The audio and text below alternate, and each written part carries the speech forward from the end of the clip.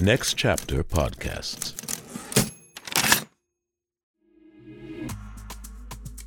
Hey there, eager beaver. Welcome back to Indecent with Kiki Anderson. Kick off your shoes and leave your existential crisis at the door. Me? Well, I'll just make myself more comfortable.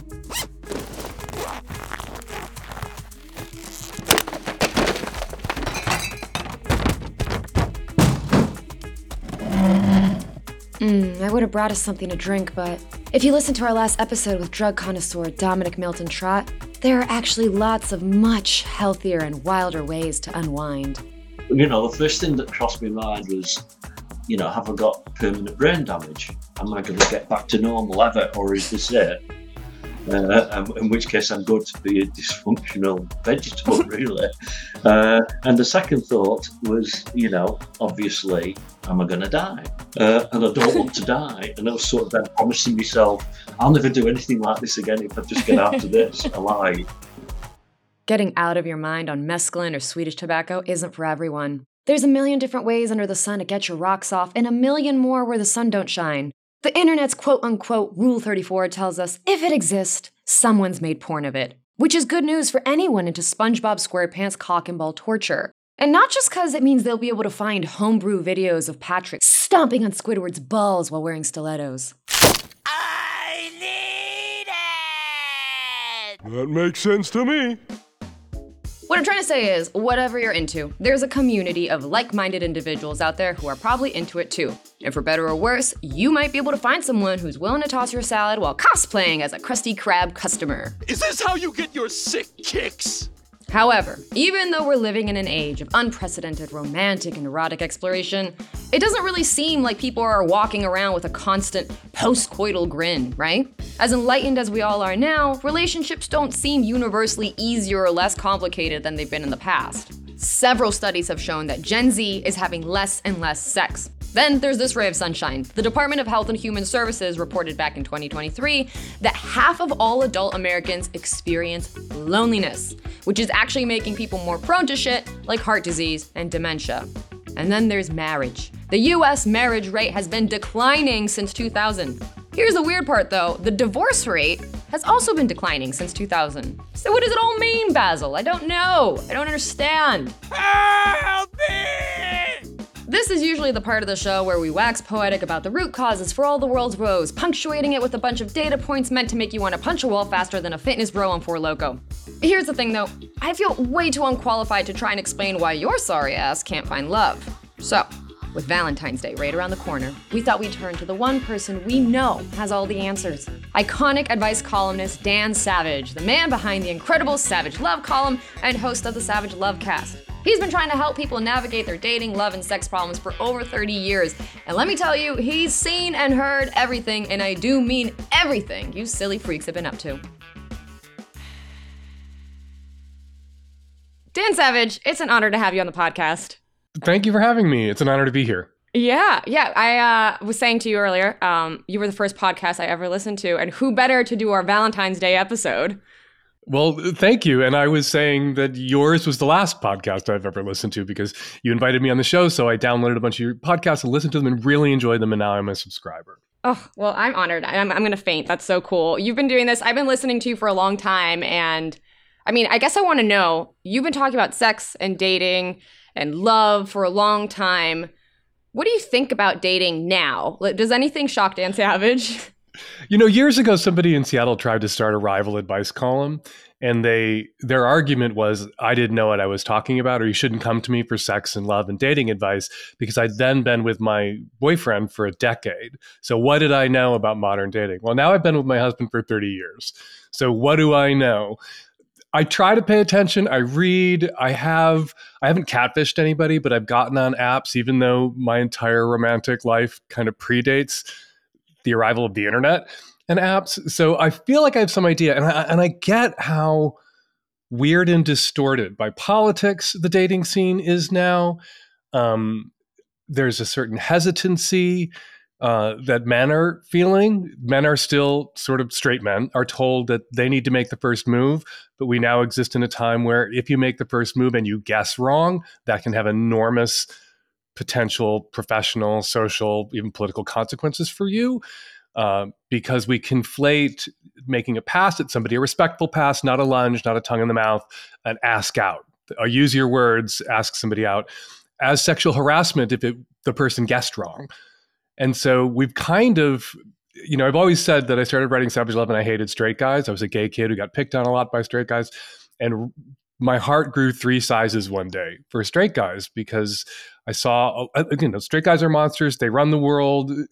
Male violence, terrible. But straight guys are kind of at sea a lot. And we see that more and more with them not knowing what to do. And a lot of straight guys have retreated. You hear from women that they can't find appropriate partners or decent partners, because straight guys aren't going to college and they're sitting in their parents' basements. And a lot of them are afraid to make a move. And they're the good ones. The good ones are afraid to make a move because they don't want to sexually harass anybody. So you're ending up with a dating scene that's self-selecting for the bad ones, for the Andrew Tates, for the people who don't care if they make somebody feel unsafe or sexually harassed. And it's a real, I think, problem for dating and for straight people is that the good, conscientious, ethical guys are like, I need to hang back. I don't want to sexually harass anybody, make anybody feel unsafe. And the bad guys are coming at you. That's real. Yeah, there's a paper trail now. And also just having rejection in black and white right in front of you on your phone is so much more vicious. People need to get over rejection. Like, rejection is your friend in disguise. Because if somebody doesn't want to be with you, the sooner they let you know that, the sooner you can get back out there and maybe find somebody who does. Yeah. And I think I've always encouraged people not just to accept rejection, but to invite it. When you ask somebody out, or you're a couple and you ask them to have a 3-way, say, hey, look, if the answer is no, please tell me no. I'll hear no. It'll be awkward. We can still be friends. We'll power through it. But tell me no. I can hear no. And it's really important for men to say that to women because women are socialized not to say no to men. And so men are like, oh, these mixed signals. And it's just socialization and the damage it does to those opposite sex relationships that are so hard. I like to think, or I hope, I don't know. I'm not a big ghosting kind of person. I'll just be like, nah, it's not the vibe. You're not my person. I have a boyfriend now, but I've always been very forthright about how I feel about people. But I do think it should be socially acceptable to give people cliff notes. Well, I didn't like you for A, B, and C. Maybe you can work on this. Well, by request. Right, of course. I think when you get dumped, you should do some introspection. Mm-hmm. You should interrogate your actions, behaviors. You should have a star chamber of friends that you can talk to who maybe who hung out with you and your ex and maybe observed some things, and you give them permission to be honest and direct with you. And then maybe you can make some changes. I actually don't think exit interviews with people who are dumping you are very helpful. Because I don't think being dumped is a conversation or a negotiation. And too many men will leverage, making a woman feel like she needs his permission to end the relationship. Uh-huh. I hear all the time from women who are like, I've tried to break up with him 3 times, but we could never agree. Really, getting dumped is the only thing about a relationship where consent of the other party is absolutely irrelevant. Ooh. You don't need to obtain their consent. You need to let them know. And if somebody asks you, what is there anything you wanted to tell me? Is it something I did wrong? Half the time, if you tell them honestly, they're going to start arguing with you or blow up at you or get mad at you. I think maybe half the time when you say that to somebody, male or female, gay or straight, queer, bi, whatever, you might get a good faith, honest reaction from them and something thoughtful. But the risk of somebody blowing up at you is so high that after you've gotten blown up at once or twice, you get gun shy. Yeah. And you get ghosty, because that's part of what makes ghosting so attractive, is you don't have to have that argument. But I also think we know too much about our dates, right? The first thing I do when I match with somebody on a dating app is I creep on their Instagram to make sure they're a real person. But then maybe they post something cringe on their story and I'm like, ew, I don't think I want to go out with this guy anymore. Well, you need to have you ever posted something cringe? Yes. On your story that later you were like, oh, I gotta take that There's a down. tab for it. Yeah. So, yeah, I think you need to be a little bit more generous about cringe. Right. 'Cause- I'm 'cause- obviously I'm exaggerating, but we do have a lot of information about people in the palm of our hands before we even get to know them. And I think that is part of the problem.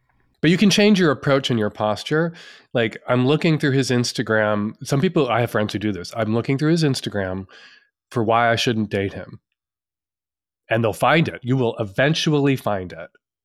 If you look through his Instagram for reasons I might want to date him, you'll probably find a lot more. Like, he goes hiking. I like hiking. He does this. I like that. He looks really good in that swimsuit. I'd like to put my hand on him while he's in that swimsuit. Like, you can find a million things, but what people seem to often be doing is looking for the one thing. Not the 50 posts on Instagram that make me feel like I might dig this person, but the one post it's like, that's disqualifying potentially, and so I'm not going to bother. Yeah, you're an optimist. I'm an optimist, and maybe that's why, not without grief, not without effort, but But I like the that person, about you. the person I who think started we a all column need a more of million that. years ago and said nobody should listen to me because I've been in a relationship for too long. And what do I know about dating? Like, maybe I know a little bit about dating, considering I've been with my husband 30 years and my boyfriend 11. Like, maybe I know how to make something work if that's what you want. Like, a lot of people pretend they want a relationship and don't. And you can tell that they don't from their actions, but they feel like they have to pretend that they do because everyone's supposed to. Some people are happier single. Some people are happier dating randomly, having brief, hopefully successful short-term relationships. We talk about successful long-term relationships. We should talk about successful short-term relationships, how you conduct yourself in something that's going to be short-term so that everybody feels good about it after. That's a success then. And some people feel like they have to pretend to want what everyone's supposed to want, whether it's monogamy, whether it's, marriage or kids.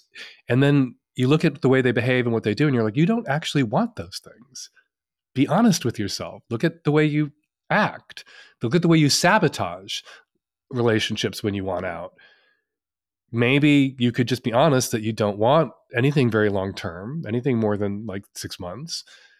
And rather than engage in acts of sabotage, which leave that other person feeling used or lied to or abused, or just leave you feeling confused about what it is that you're doing, you could be honest with yourself and say to somebody at the start, I'm good for 6 months. We could have a great summer romance, but I'm not good for longer than 6 months. Yeah, I think that is something all couples need to have that talk, right? Because it's you don't want to waste somebody's time if somebody's trying to crank out babies, they're in their 30s, but yeah. But some people do just want to have a good relationship for however long that is. And if you're honest about that, and you can say to somebody I've always, I noticed this pattern in my life. I was always with people for 3 months, 6 months, and I thought something was wrong with me. It was no, that's just what I want, who I am. But I tell you what, I really dig you. We could have a great 3 months, 6 months, and then we can have a great friendship. And I know, and then if any girlfriend of mine ever comes to me and says, how about him? You dated him and I had a good experience with you, I am going to vouch for you. And that's really important in straight land. The whisper network among women, don't date him, girl, right? That whisper network. And so if you're with somebody for a little while and you stick the dismount and it was a good, successful relationship, and there wasn't a lot of drama or sabotage at the end, it was just maybe sad. One person's usually ready to end it. The other person's not quite ready to end it. If you can stick that dismount and then you meet a friend of hers, maybe through her, if you have that kind of post-relationship where you get invited to Friendsgiving and she has a friend who's kind of into you and you were good and decent to each other, she's going to say, yeah, you should date him. We had a great time. He's a good guy. That's brilliant. I can tell you've been doing this a long time. You've thought of all the things. That should be the mentality for everybody. We're all on the same team here. We all just want to be happy. Oh my God. And you see this in gay land a lot more because gay people don't have this luxury of, the bro code and you can never, or the cis code or whatever. You can never date somebody I dated because there's too few of us, right? And our social circles, gay men's friends tend to also be the people that they date or draw potential partners from. Our social circles are too intimate and mixed. And I will go to gay weddings or lesbian weddings and literally the ex is the officiant. Or there are lots of exes at the wedding. That is so funny. I've never been to a straight wedding where the person performing the wedding was the ex-boyfriend of the bride. I have been to gay weddings where the person performing the wedding is the ex-boyfriend of one of the grooms. And it's not because we're more highly evolved, it's because we have no choice. We would do that bro code shit too if we could get away with it, but we can't because we're a tiny percentage of the population, so we can't play those games. But women need to be on that same vibration too. Kill me and bring me back as a gay man with a huge dick. Yeah, that would be good. Like, I actually, after 30 years of writing Savage Love and all these years of doing the Lovecast, I've come to the conclusion that men and women are fundamentally sexually incompatible. I think that is true. Yes, Dan Savage said it. It's fucking true. Thank God every day I'm a faggot.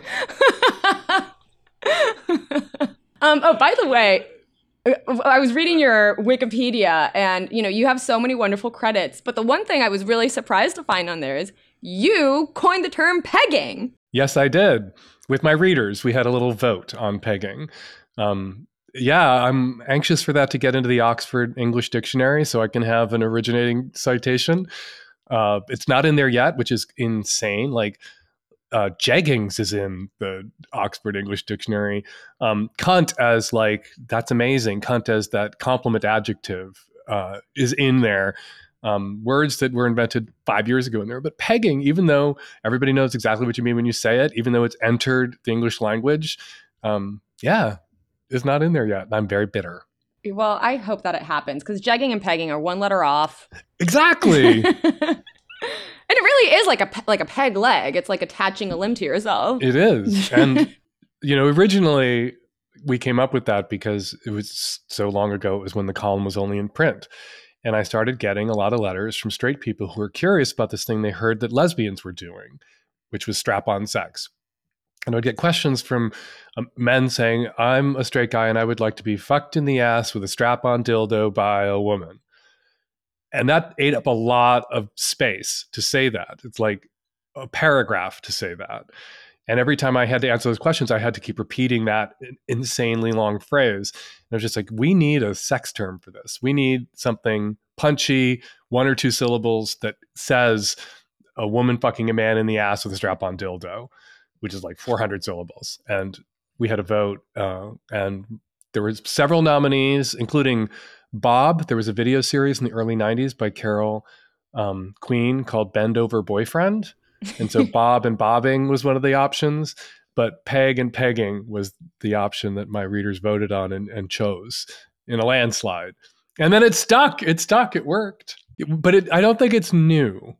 I believe there's images from brothels from like the 18th century, probably paintings in Pompeii and Rome that show pegging. It just didn't have a name, and now it does. And the really hilarious thing is when it came down to peg. You're gonna peg someone. You got pegged. I'm into pegging. Like, it works. I had to send an apology note to my Aunt Peg. She was a little annoyed.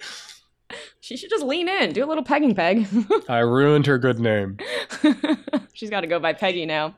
I know you were saying it kind of joking, but I do think there's truth to it. You said you've been doing this a long time, and your conclusion is men and women are not compatible.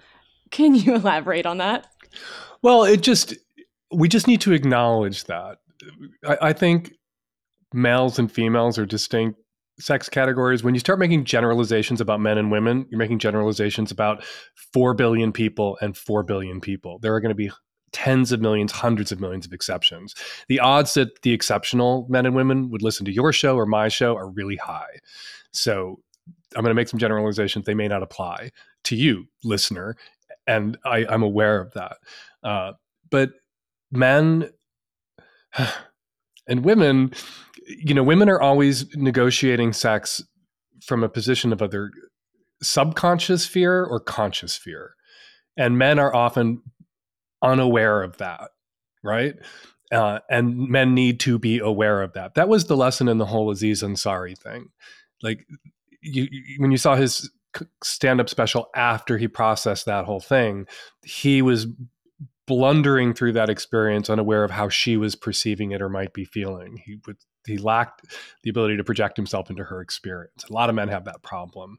And so that's one thing. The other thing is, like, there's just a lot of Mr. Darcy from women, like wish casting about what they hoped men would be, as opposed to what men are, which is testosterone-soaked dick monsters that need to come all the time. And really errant beliefs about what sex is and how it works.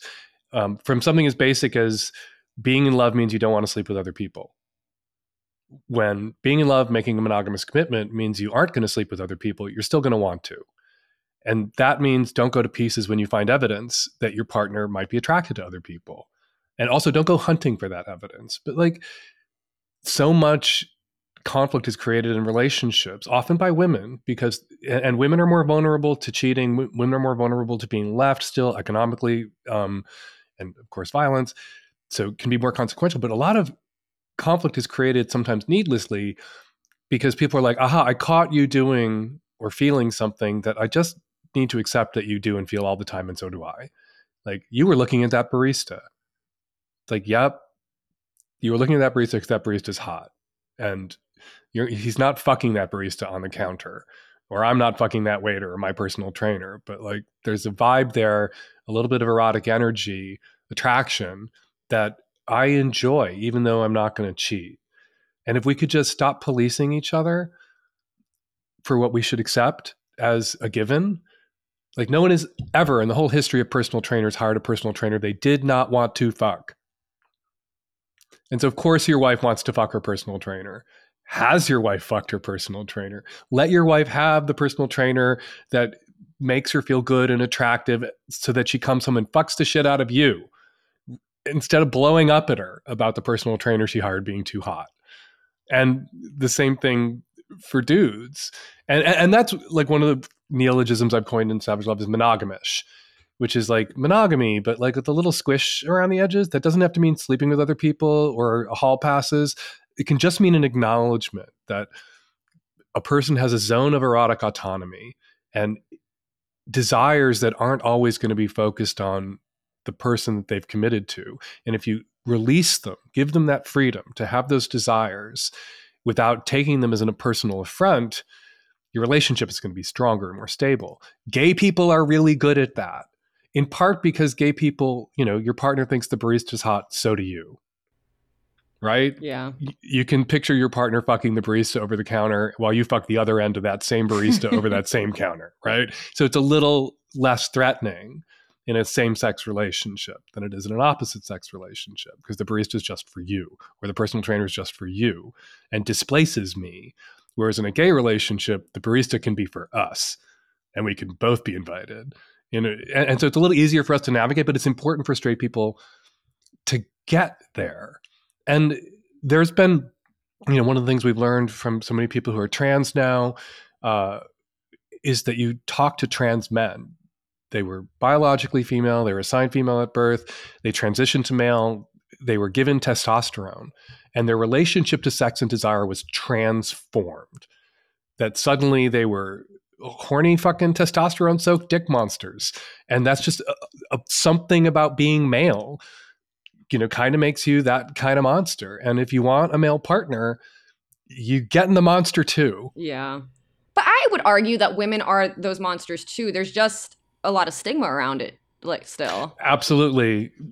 There's a great study I loved that showed that was once held up to show that women were less, you know, sexual than men, less interested in sex, because they walked up to women on, you know, they had hot guys walk up, or they had hot women walk up to men on a college campus and say, "Do you want to fuck right now?" And like the guys were all like, sure. And they had hot men walk up to women, be like, "You want to fuck right now?" And women were like, "No." They repeated this study, but with photographs where they assured everyone, they showed them photos of hot people. You could have sex with this person right now. No one will ever know. No violence, no sexually transmitted infections, no consequences, no slut shaming. You could have sex with this person right now. They're in the other room. And women were as likely to say yes as men because it controlled for violence. It controlled for sexually transmitted infections, fear, slut shaming. Like, female desires in long-term for a male partner in a committed relationship drop off faster than a male's desire for a female in a long-term committed relationship. Women lose interest in sex faster because they get bored more easily. And so what does that mean? I mean, I think that means that women are no more likely to want to be monogamous than men. If you want a monogamous relationship, how do you make that work? How do you keep it exciting? You have to figure it out.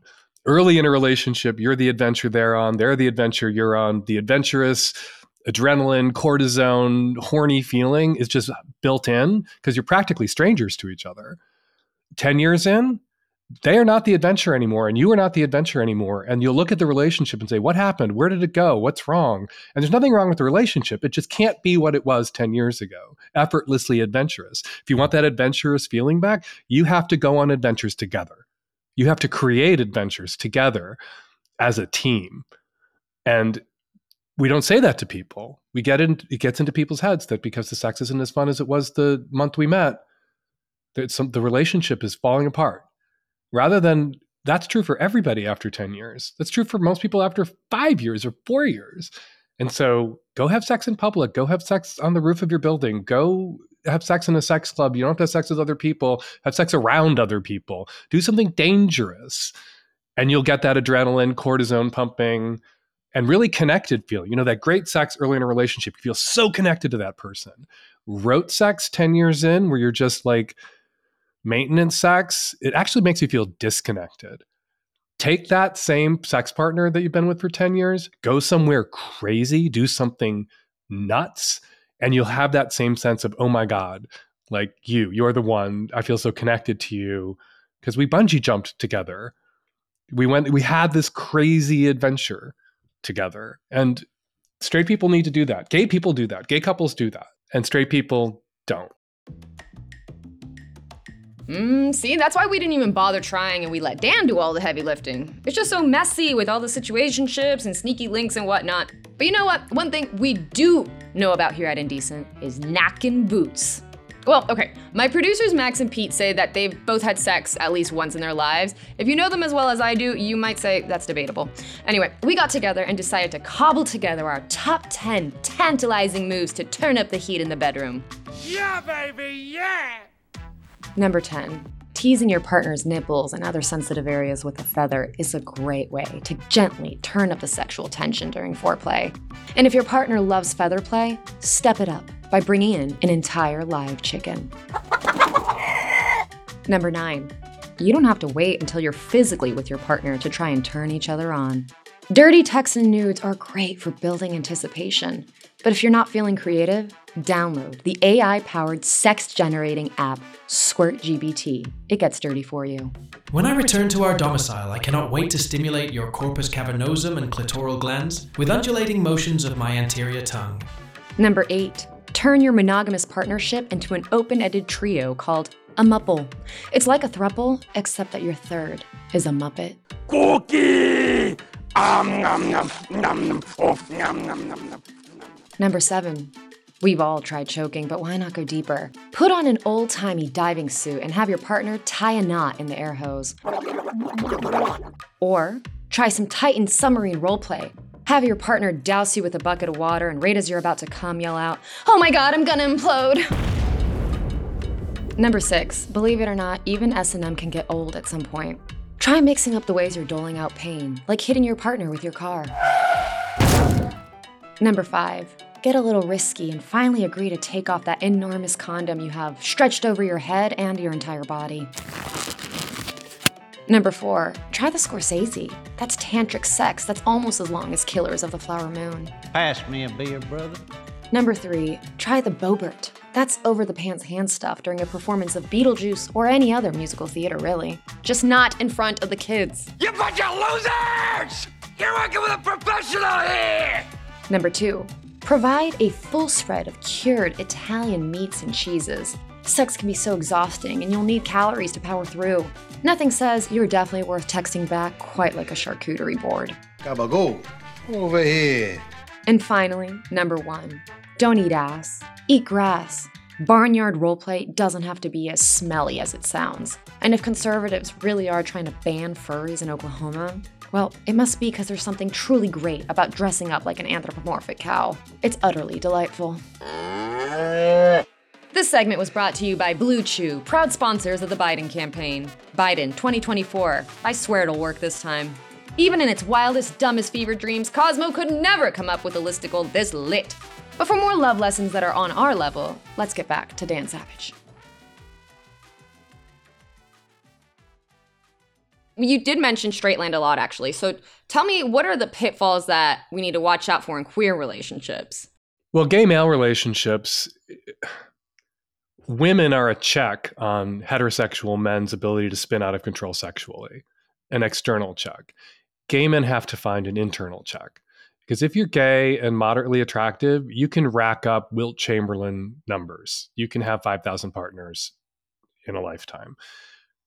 Because it's not that gay men are huge pig sluts. It's that men are huge pig sluts and gay men are men and our partners are male. And it just makes anonymous sex hookups easier. And so sometimes you see with gay men, they don't know when to push away from the dick buffet. That I always quote Mary Poppins, enough is as good as a feast. And some gay men don't know what enough looks like. And gay people need to have probably fewer sex partners than we can. And straight people need to have more sex partners than they do. Like there's a balance there. You know, you can be gay and have sex with thousands of people a year. You can't be a straight guy and do that. You could maybe be a straight woman and do that because men are pigs. But it would be foolhardy and risky for a straight woman to attempt that because men who have sex with women, a lot of them, a significant percentage of them are violent and can't be trusted and are angry and awful. But it does feel like with the internet, we've gotten hornier. Do you think that's true? Yes. We've gotten hornier and also a lot more honest. I was just having a conversation last night with a writer from Slate where the question I don't get anymore, 30 plus years of writing Savage Love, like 15 plus years of hosting the Lovecast. The question I used to get all the time was, am I normal? Is this normal? And really what the Cambrian explosion of internet pornography and also I think the AIDS epidemic, which forced us to have a conversation about the sex people were actually having and not the sex we all agreed people ought to be having, got it finally through everyone's heads that everyone's a freak, that being not normal is kind of normal, paradoxically, that when it comes to human sexuality and expression, variance is the norm. But there is a pushback, right? Because you can't be a politician who gets caught at a sex club, right? You will get removed from office. We are this close to you can be a politician who gets caught at a sex club. The new prime minister of France is a gay man in his 30s. He has been to I don't know this for sure, but I know it. He has been to a sex club. He has been to a sex party. He's hot, 34 years old. He's obviously a striver, attracted to power. That man has done things, been places, and the omerta of Gayland, where like you don't rat each other out because you were at that place too. That's how come you know they were at that place. I think that has to be true. And also, everybody grows up now living their erotic lives online. People have their first erotic experiences often over the internet with internet pornography or dirty stories. Really, your phone for many people is your first sex partner. It's also where you date. It's where you flirt. You take pictures. You send pictures. You swap pictures. Like our phones are fully, our technology is fully incorporated into our erotic inner lives, which means there's no such thing as a movie star 10 years from now, even 5 years from now, or a politician or a president who doesn't have dick pics online or tit pics online. Right. And they're going to come out. I actually keep saying it's going to be a little bit like pot. Used to be, got caught smoking pot, a photo surfaced of you with a joint, and it ruined your political career. And then along comes Bill Clinton, I didn't inhale. And everybody's like, that's bullshit. And then along comes George Bush, who was like a coke fiend. And we all knew it, but he wouldn't confirm it. And then we get Barack Obama, who's like, yeah, I inhaled. That was the point. And then suddenly we were all over like, yeah, they've all smoked. It's weird if a politician hasn't smoked pot. We're like, what was wrong with you? Did you not have any friends? Yeah, were you a nerd? Yeah, were you a nerd? Yeah. And I think it's going to be the same thing with like the dirty shit online, that we've seen some people be destroyed. Like a member of Congress from California, Katie, I can't remember her last name. I'm a pothead. The picture surfaced. It was revenge pornography. She had to resign. She had to leave Congress. Other people are going to have pictures come up and they're going to be, well, I'm not going to confirm or deny that that's me. And then we're going to get an Obama of dick pics who's like, yep, that's my dick. Pretty awesome, right? And it's going to be over. If Obama dropped a dick pic, man, he would get a third term. Not Obama. This Obama. I think Michelle Obama would have a problem with Obama posting dick pics on Maine, but like some other politician coming. I mean, look at Melania Trump. We've all seen her pussy, and it wasn't like for the religious conservatives who are obviously power obsessed hypocrites who were never about morality or decency at all, even though they pretended to be about those things when they were sticks they could beat gay people with or Bill Clinton with. Not a problem. And we are going to see the president's dick soon. And I hope it's not Donald Trump's dick. Oh, God. Please, God, don't let it be Donald Trump's dick or Chris Christie's dick. Or Biden's dick. I don't want to see Biden's dick either. I don't want to see Biden's dick, but compared to Trump, at least you could, if you pointed a camera at Biden's dick, see it. I want to think that what you're saying is true, but it wasn't that long ago. Who was that politician? He was a Republican who was in a wheelchair. Madison Cawthorn. Madison Cawthorn. What an icon. He's like, yeah, I saw all these people at an orgy, and they were like, you're fired. Yeah, Republicans fired him because he ratted them out. He said, Republican members of Congress, people in my own party were inviting me to cocaine-fueled orgies. And so, if he'd said that about Democrats, they wouldn't have iced him. They wouldn't have knifed him. He said it about Republicans. And so he had to go. He had to go. He's a rat. Yeah. So... And a Nazi. He didn't have to go because he was a Nazi and clearly a fascist. We love those there. And worshipped Hitler. Like, that's fine in the GOP. Letting people know that creepy old members of Congress are getting their dicks wet, and getting their noses dusted when they're not supposed to be. That was what they could not forgive him for. Do you think that we, with all the talk that we're having about sex on your podcast, on blogs, on Instagram, with OnlyFans, do you think people are getting better at sex? And how do we evaluate that? Who do we ask? Well, there's a lot of data that shows that people are less satisfied. People are having less sex. There's kind of a sex recession. We need better porn education. I think a lot of what people are seeing induces a kind of anxiety in them that makes approaching sex a little harder and scarier, because porn puts in your head that these things that may not appeal to you are normative or expected. And it's, we talk often about like choking.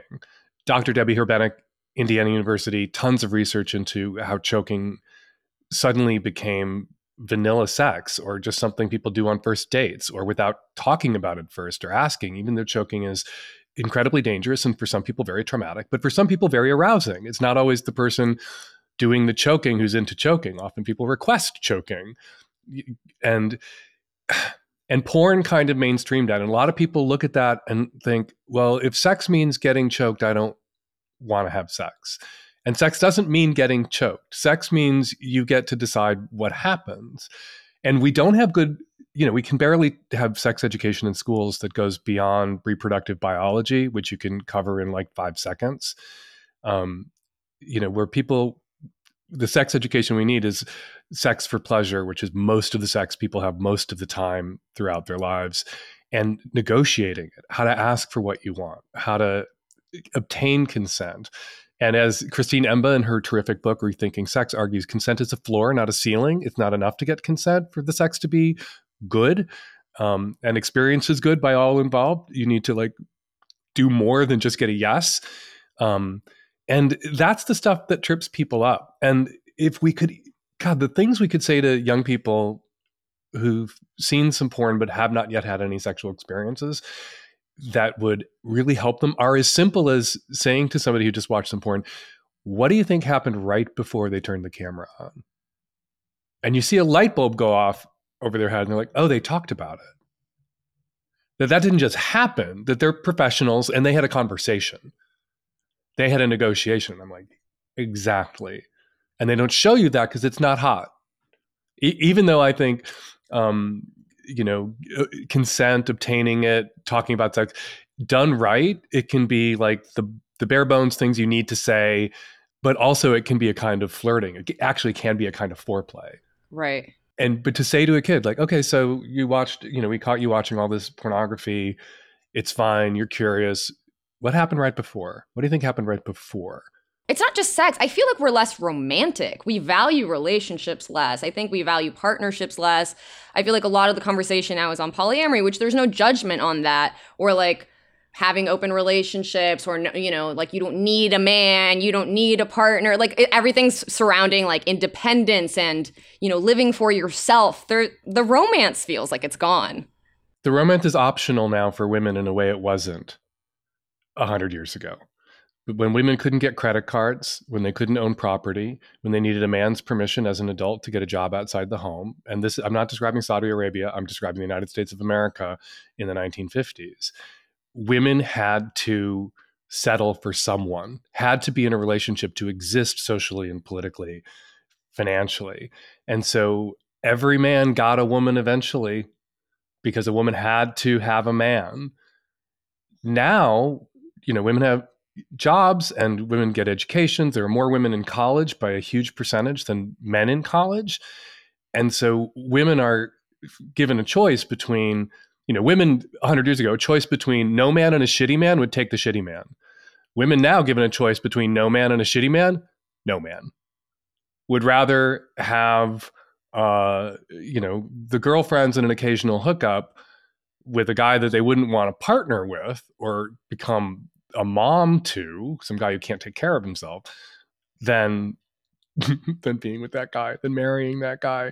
And men have not adjusted fast enough to this new social reality, which is why you see the incels and a lot of anger on the right about women not doing what they thought women were always going to have to do, which was settle for someone. And more power to women who don't settle. And guys need to get it through their heads that they need to be in good fucking working order if they want an intimate and romantic partner. They can't be selfish messes. They can't be lousy lays. They can't be incapable of turning on a fucking dishwasher or doing the laundry also. They can't be adult babies, not adult baby diaper lovers. I mean, they can't be like children and find some woman to take care of them. They have to, as so many women now these days, be able to take care of themselves. That's what we want in a partner. We want somebody who enhances our life, not somebody who becomes a burden to us, somebody who's our partner in crime and we can do things together with. And given a choice between shitty men who play that role or good friends who play that role, whose rent you don't have to pay, whose apartments you don't have to clean, women are going to choose friends and getting some dick on the internet every once in a while over marrying some fucking jerk. Yeah, I wish I could take everything you just said and put it on wax and like turn it into a song, make it hit #1 of the year. That is exactly right. But who do you think, whose responsibility is it to teach men that? Like, I mean, is it parenting? Parents are fucked up as is. I mean, you're talking about boomers here. Yeah. Well, not just boomers. Millennials are in their 40s. Millennials have kids who are like creeping up on 18. Yeah. So whose job is that? It's parents' jobs, but it's also, man, we've got a lot of bad actors out there like Andrew Tate and in the manosphere who are selling a bill of goods to young men that seems like an easy answer. And we don't have competing voices that are saying to young men, this is how you actually do it. But there's, you know, it's not all young men. The problem isn't all on young men's side. Like one of the horrifying things about Andrew Tate is that there's plenty of women who want to sleep with Andrew Tate. I know. Who are these women? Where did they come from? They push them back into their whatever hole they came from. Do you remember the Menendez brothers? Yeah. They killed their parents and they were both kind of hot. And then they went to prison and then they started getting a million love letters from women all over the country and got married to, like, there's a certain percentage of women who are attracted to really shitty men. And it's not just the men who are being shitty that we need to reach. It's also those women. Yeah. Yeah, I think men are fucked up, but I think women are too in a lot of ways. I think generationally, millennials are fucked up. But that brings me back to what you were saying earlier, because we were kind of talking about this when we were planning for this episode. I was like, I remember my philosophy class in college. We were talking about why is cheating wrong, right? And it comes from a preserving the assets mindset and also a public health mindset, right? And we just came off of a pandemic. Millennials can't afford land. We can't have homes. So it should seem like all the indicators point to monogamy, right? Like we should value romance. We should value partnerships. You can value partnership without valuing monogamy. Yeah. My husband and I have been together 30 years. We have not been monogamous for 25 of those years. I've had people say to my face, I couldn't do what you and Terry do because I value commitment too highly, which is why all 3 of my marriages were monogamous. And I'm like, okay, so you weren't committed to anybody you married. You were committed to monogamy, and you are a serial monogamist. And you're telling me that I'm not committed to this person I've been with for decades. And you were committed to each one of the people you divorced. Fuck that. We show our loyalty to our partners and our commitment. We can show our loyalty to our partners and our commitment with something other than our genitals over the course of a very long-term relationship. But I think gay men have it so good, because I was just talking to one of my comic friends who's a gay man, and he's married. And he's like, yeah, like sometimes when my husband and I meet another hot guy, we fight over who's going to get to fuck him first. I'm like, straight couples just don't do that. Well, there's a new book out called More by a straight couple who did exactly that. I do think it's easier. Well, God, you just like start peeling away the layers. I've heard from straight guys forever, why can't women be more like gay men, right? Well, gay men are less likely to rape and murder their male partners. Gay men are less likely to impregnate a male partner and disappear.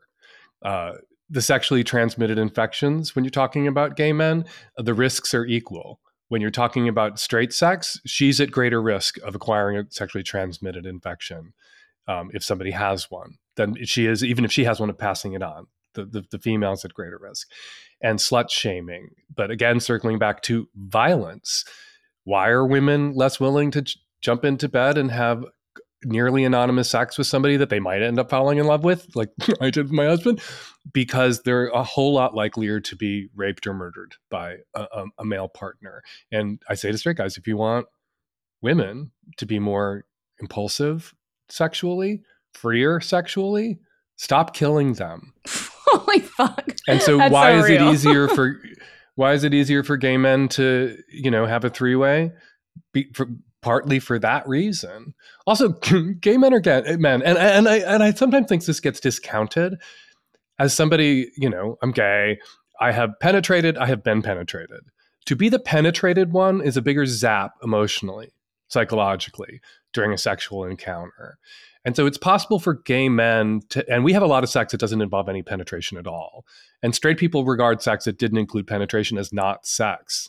Even if it was oral sex and it involved some penetration, if it was a blowjob, you have people say, well, we didn't have sex, I just got a blowjob. And yeah, so it's easier sometimes for gay men to like jump into bed together because saying yes to sex doesn't necessarily mean saying yes to being penetrated. And a woman who says yes to sex to a man is understood to have said yes to being penetrated. And I say to straight guys all the time, if every time you said yes to sex, your ass got fucked, you would say yes to sex less often. Yeah. You want women to say yes to sex more often? Make it possible for women to say yes to sex without that meaning yes to getting fucked. Mutual masturbation, oral sex, toys, playing, vibrators, like there's all sorts of things that you can do. Have a broad definition of sex. I think people need to have a broad definition of sex. That's one of the gay superpowers. We have very broad definition of sex and a very narrow definition of cheating, which is a little like in tension, right? Because if a lot counts as sex, then don't all those things count as cheating? But if you want your relationship to survive, have a narrow definition of cheating. If you want to have a great varied sex life where people feel safe being with you and want to be with you, have a really broad definition of sex. I have, very kinky friends who will have crazy sex and they never take their clothes off. They basically, they have dungeons or slings and they fist fuck and they put their arm in somebody, but they never took their genitals out. Like they never had sex, or they have like crazy S&M sex that didn't involve any genital to genital or genital to orifice contact at all. And that counts. That counts as sex. But one of the things that alarms me is watching so many things get defined as cheating in a culture in straight land where cheating is defined as unforgivable. And then you turn around and define all sorts of things as cheating and then wonder why your relationships keep falling apart. Because he said, he looked at porn, that's cheating. She texted her ex on his birthday just to say, thinking of you, hope you're having a good day. That's cheating. He has a good friend at work, a work wife, or she has a work husband, and they have a real rapport, and they sometimes grab lunch and talk about their lot. That's cheating. Like the more and more the have you heard about micro infidelities? Yeah. Oh God. God. So I watch straight people who believe that cheating is unforgivable, then turn around to find more and more things as cheating, and then end up in relationships that fall apart because they cannot forgive the work wife. They cannot forgive, they found that text message on the phone to the ex just saying, fond memories of our time together. Hope you're having a good one. Right. As if you're only supposed to exist for one person for your entire life. That's crazy. And you're supposed to hate all your exes and have nothing to do with them. Yeah. If there's anything I could reach into people's brains and like switch, somebody who has a good rapport with their exes, that is a good sign, not a bad sign. Because the odds that you're going to be an ex too are really high. Because most new relationships don't work out. And if somebody just bitches and bitches about their exes and will have nothing to do with them, or their exes will have nothing to do with him, they're the common denominator in a lot of shitty relationships. They're the shitty one. And that's not something you should be like, oh, yay, my new boyfriend hates all of his exes, and I don't have to worry about him sending a text to an ex on a birthday because he hates them all. And they all hate him. Isn't that great? I'm so safe. It's like, no, you're with an asshole. Right. You're not safe. Right. If all of your exes are crazy and narcissists, you're the crazy narcissist. You are the common denominator. Now, every once in a while, somebody will pull the short straw. Like that is something that can happen. The infinite number of monkeys can produce 14 copies of Hamlet in a row. Like you can, in your dating life, date 3 very shitty people in a row. But it is a red flag. And not all red flags mean like, oh, terrible person, run away. A red flag just means pay attention to this. Right. Think this and work through. on yourself. Or this could be a problem. Like sometimes you misidentify something as a red flag. And they hate all his exes. That's a red flag. As I've gotten to know him better, talk to his friends. Yeah, he dated 3 toxic people in a row. And that's not on him. And like he has other exes that he's has good things to say about. So that balances out the bad things he's had to say about these 3.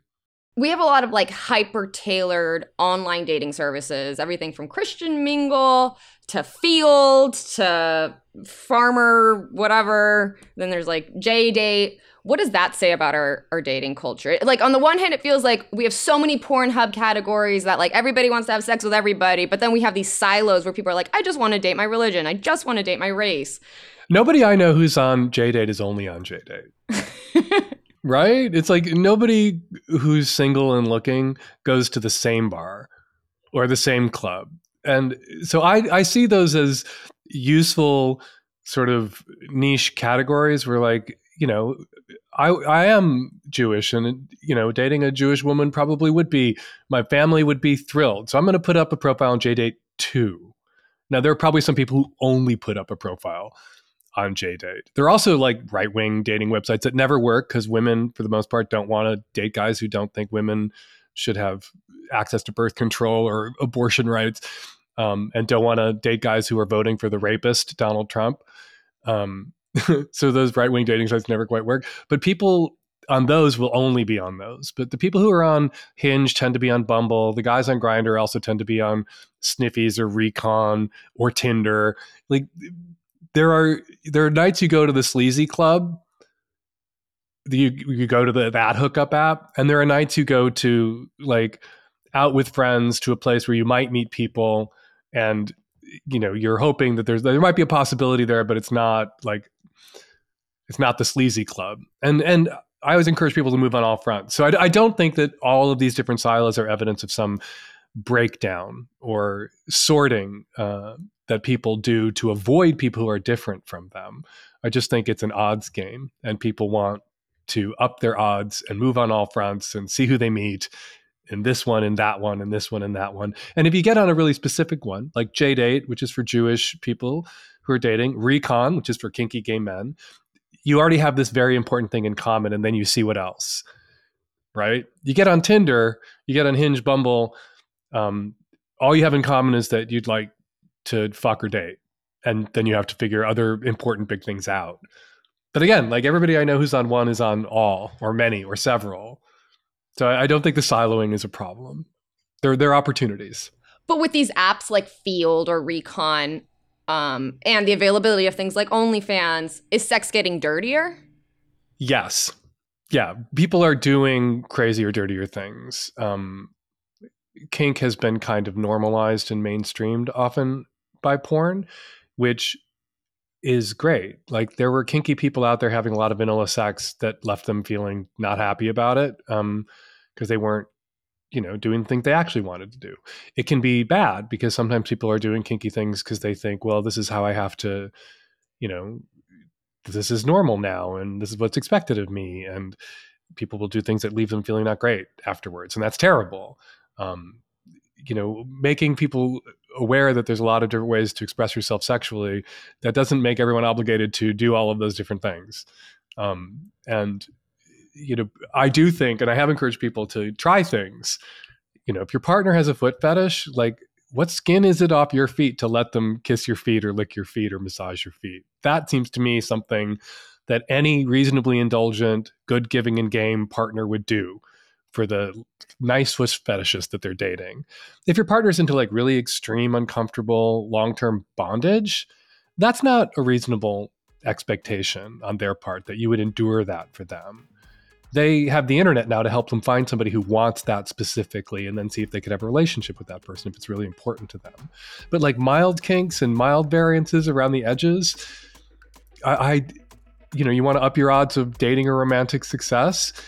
And, a year in, your boyfriend says he wants to be peed on. Like, go fucking pee on your boyfriend. Have a pitcher of beer. It's just hot water at that point. It's not the blood of the alien and aliens that's going to dissolve the spaceship. It's fine. And on that note, a happy Valentine's Day. Pee on your boyfriends. Oh, I could listen to that man talk for hours. We are so, so grateful to Dan for joining us on our tiny little podcast. We've been fans of his for decades, and really, it was an honor. But you know what? Despite Dan's infinite wisdom, when it comes to dating, some of y'all are still not even ready for human contact. In the words of RuPaul, if you can't love yourself, how the hell are you gonna love somebody else? Gonna get an amen? Before you download Tinder again for the 15th time, perhaps you should get therapy. Real therapy.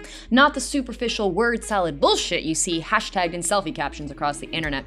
As you'll see next time when we talk with writer Rebecca Fishbein and licensed therapist / mental health influencer Therapy Jeff, our endless quest to fix ourselves is way more precarious than we realize. I don't know. I hope that that people that watch my content understand that these are little 60-second clips. It's lacking a lot of nuance. And if it doesn't apply to you, you don't need to make it apply to you. You can just scroll past. It's totally fine. I hope that you're being a critical thinker about it. But I have gotten feedback from people that me hoping my audience is doing critical thinking might be a bit of a stretch. New episodes come out every other Friday. Giving us a rating and a review is a huge help, and make sure other people can find the show. Indecent is a production of Next Chapter Podcast. Go to ncpodcast.com to learn more. If you have something you want us to talk about, a guest you want to recommend, or you came up with a weird new sex act you want named after you, well, I'm no Dan Savage, but I'll do my best. Shoot us an email at indecentthepod@gmail.com or hit us up on social media at IndecentKiki. Follow me at It's Kiki Anderson. My producers are Max Wolfson and Pete Musto, and our executive producer is Jeremiah Tittle. I'm Kiki Anderson, and this has been Indecent, where NSFW meets LMAO. Mwah.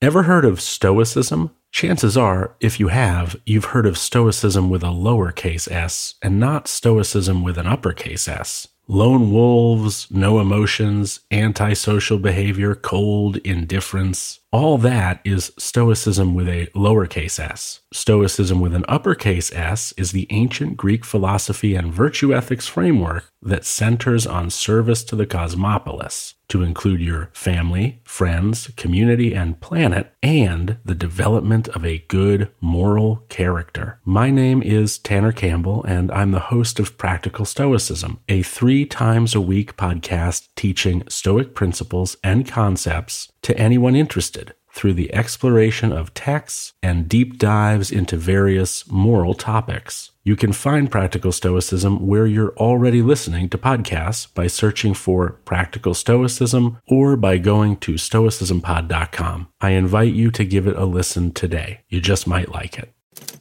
Next Chapter Podcasts.